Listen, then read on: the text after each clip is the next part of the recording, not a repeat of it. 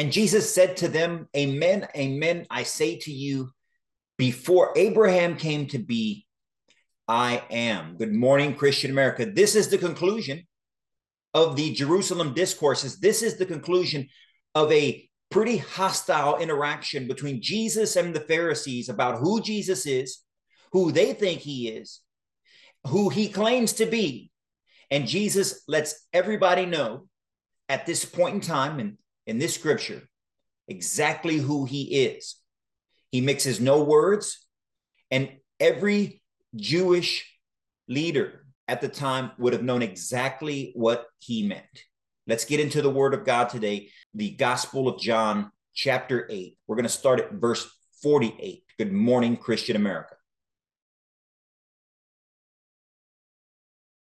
And good morning, Christian America. Eddie here is always representing the Christian American revitalization effort, where we seek to revitalize the Christian faith across our nation. I don't know about you, friends, but I feel a growing sense of urgency, a growing sense of the necessity of something higher that is permeating our society. It's out there, and if you're on social media, if you pay attention, if you talk to people, as I try to talk to people often, there's a growing sense that we as a community, we as a people, we as a nation are just not in the right space where we should be. And that's good news that people are waking up to that. If you are a follower of this podcast, if you listen to this or watch this before, you know we've been talking about this for quite some time. So that should give you some encouragement that other people now are seeing or realizing that we need more of Jesus in our life. We need more of Christ in our life. We need to follow his commandments more in our lives, because if we do, our lives individually will be better, but our lives collectively with one another will also benefit and will be exponentially better. And that's what we need. We don't need any more divisions. We don't need any more name calling. We don't need to be demonizing other people and other sides for whatever reason, specifically politically, in this country anymore. We need to come together. But the scripture we're going to talk about today, that we're going to cover today, that I'm going to read and show to you today, isn't too far off base from what we're going through today. In our world, Jesus, if you followed us in the past 2 or 3 weeks, and if you haven't, I encourage you to go back and listen to those podcasts, or at least read the beginning part of the Gospel according to John in chapter 8, where Jesus has had this, is in the middle of this confrontation, this verbal confrontation with these Pharisees. They're probing at first to find out who he is, and he's giving them clues as to who he is. Then they rebuke some of what he says. So then he rebukes a lot of what they say. They call him names, and then he calls them sons of the devil. If you go back to last week's podcast where we covered that. So the section right above what we're going to get into, Jesus is essentially telling the Pharisees that you don't believe in my Father, because if you believed in my Father, you would believe in me. If you don't love my Father, because if you love my Father, you would love me. And since you don't believe in my Father, and you don't love my Father, and you don't love me, you are sons of the devil, and you're doing as the devil would do. Those are harsh words. And so now in part 3, what we're going to read to you just shortly, is the response to the Pharisees on this guy is crazy. And they try to make fun of him. They try to demonize him. They try to rebuke him, not with arguments, but with name calling. We see these same tactics today used by people who don't want to argue facts or don't want to argue history. Instead, they just rather call you a name of some sort. Crazy, an extremist, a zealot, a rhino, a liberal, a conservative, whatever. And so think about that as we read this passage. And I'll read it to you shortly. So the Gospel of John, chapter 8, verse 48, the Jews answered and said to him, are we not right in saying that you are a Samaritan and are possessed? And Jesus answered, I am not possessed. I honor my Father, but you dishonor me. I do not seek my own glory. There is one who seeks it, and he is the one who judges. Amen, amen, I say to you, whoever keeps my word will never see death. So the Jews said to him, Now we are sure that you are possessed. Abraham died, as did the prophets. Yet you say, whoever keeps my word will never taste death. Are you greater than our father Abraham who died, or the prophets who died? Who do you make yourself out to be? And Jesus answered, if I glorify myself, my glory is worth nothing. But it is my Father who glorifies me, of whom you say he is our God. You do not know him, but I know him. And if I should say that I do not know him, I would be like you, a liar. But I do know him, and I keep his word. Abraham, your father, rejoiced to see my day. He saw it and was glad. So the Jews said to him, are you not yet 50 years old, and you have seen Abraham? Jesus said to them, amen, amen, I say to you, before Abraham came to be, I am. So they picked up stones to throw at him, but Jesus hid, and he went out of the temple area.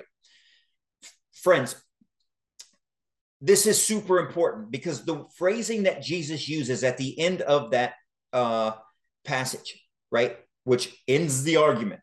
Essentially, they're arguing with each other. They're calling each other names. Jesus is saying that I'm from my Father who sent me. You guys are devils. The Pharisees are saying you're possessed, aren't you? You're a Samaritan, disparaging him, saying you're not worth our time, because that's what they ignored Samaritans. The Jewish people at the time didn't interact with Samaritans. And so they essentially call him a Samaritan. You don't know what you're doing. You don't know what you're saying. We're not going to associate with yourself. Aren't you possessed? You're crazy. How can you say you're 50 years old? You're not even 50 years old. How can you say that you saw Abraham? And Jesus then lets the cat out of the bag. He says, amen, amen, I say to you, before Abraham came to be, I am. I am, that phrase is super important because I am is the name that God gives to Moses in the burning bush. When Moses interacts with God in the ancient Hebrew Bible, and he says, God tells Moses to go tell the people that I'm going to set them free. Moses asked, whom should I say sent me? And God's response is, tell them that I am sent you. This phrase is super important because everybody in this conversation would have known what Jesus meant. Before Abraham came to be, I am. And then what happened right after that? Just to prove my point, to prove the point. Right after that, these Pharisees, these studiers of the ancient law, studiers of the Old Testament, the prophets, the Psalms, the old history, what did they do when Jesus said these words? They picked up stones to stone him, because the penalty of blasphemy is death. He just equated himself to God. In case they didn't get it beforehand, they felt he was dancing around the issue. Jesus came out and said, before Abraham came to be, I am. He is my Father. He is in me as I am in you. We hear these phrases throughout Scripture. And then they pick up stones to kill him. They knew exactly what Jesus was saying. Don't listen to people who claim to study the Bible and say that Jesus never called himself God, never equated himself with God. This is Jesus saying that he is. Before Abraham came to be, I am. John starts this gospel with a reference to Jesus at the beginning of time. In the beginning, there was the Word, and the Word was God. He was the Word made flesh. That's Jesus. John is referencing Jesus. The reason John references Jesus in that way is because of the passage just like this. Because this is the same John who accompanied Jesus throughout his earthly ministry. This is the same John who was at the foot of the cross watching the interaction between Jesus and the Romans, between Jesus and his mother, even gets a word from Jesus when he says to John at the cross that this is your mother. This is the same John who, when told about the empty tomb, is the first to run to it. When Mary and the women come back and say that the stone is moved and the body is missing, John and Peter take off. And scripture says that John was there first. This is the same guy who lived the longest and who was exiled into Patmos in order to write these things that we write. So he has the knowledge. We have the privilege of understanding what he understood at the end, having looked back on everything that happened. We should cherish this moment. And we should learn from this interaction between these two sides, the Pharisees and Jesus, going at one another, essentially calling each other names, although when Jesus calls them names, it's true. Sons of the devil, they are acting accordingly. Let's not fall into this vitriol. Let's not randomly pick sides just because we like the person on one side or the other. I'm assuming in this courthouse square, in this town square, that the Pharisees had people on their side. They were probably studied people that were watching this exchange. Maybe they believed Jesus, but yet they felt compelled to stand by their tribe, their Pharisees' friends. And so they did. And those people, if such existed, would have paid the ultimate price upon their death.